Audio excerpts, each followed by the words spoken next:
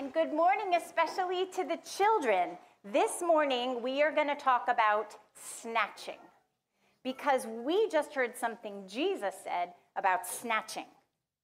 He was talking about his followers, his people, and he said this. Let's have it up on the slide. We're going to read it together. Do we have it? Here we go. For those of you who can read along with me, grown-ups and kids. I give them eternal life, and they will never perish, and no one will snatch them out of my hands. Jesus uses this picture of snatching to tell us that he holds on tight to his people, to us, and that he never lets us go. Okay, we can turn that off now. Now, kids, I want you to raise your hand if you've ever had a friend or maybe a brother or a sister snatch a toy out of your hand. Raise your hand if you've ever had a friend or sibling snatch something out of your hand. Okay, me too.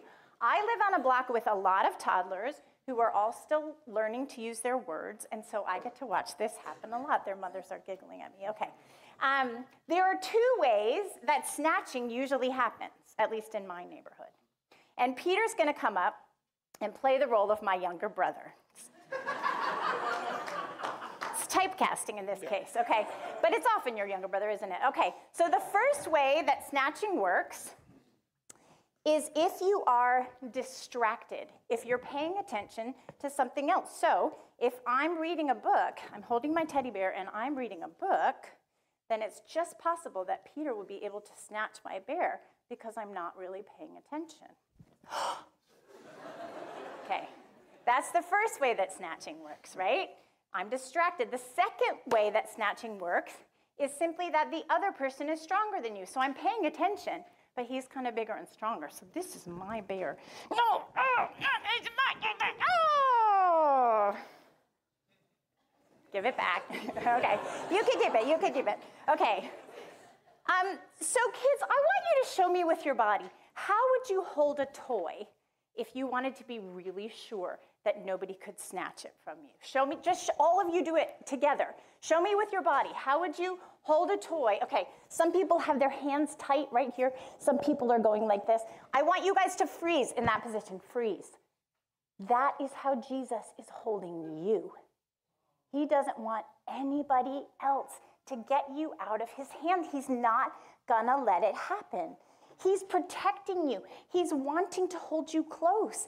He wants to be your good shepherd and your friend and your rescuer, so he's not going to let you go. He says nobody's going to snatch them out of my hand. He's not going to give you up.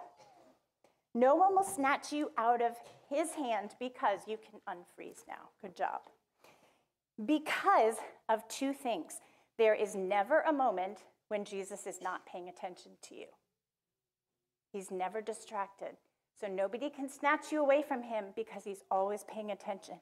And secondly, there is no one who is stronger than he is.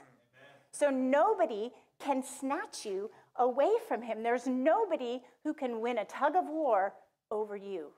Not with Jesus. He always wins. So you're safe belonging to Jesus. He says no one will snatch his children out of his hand.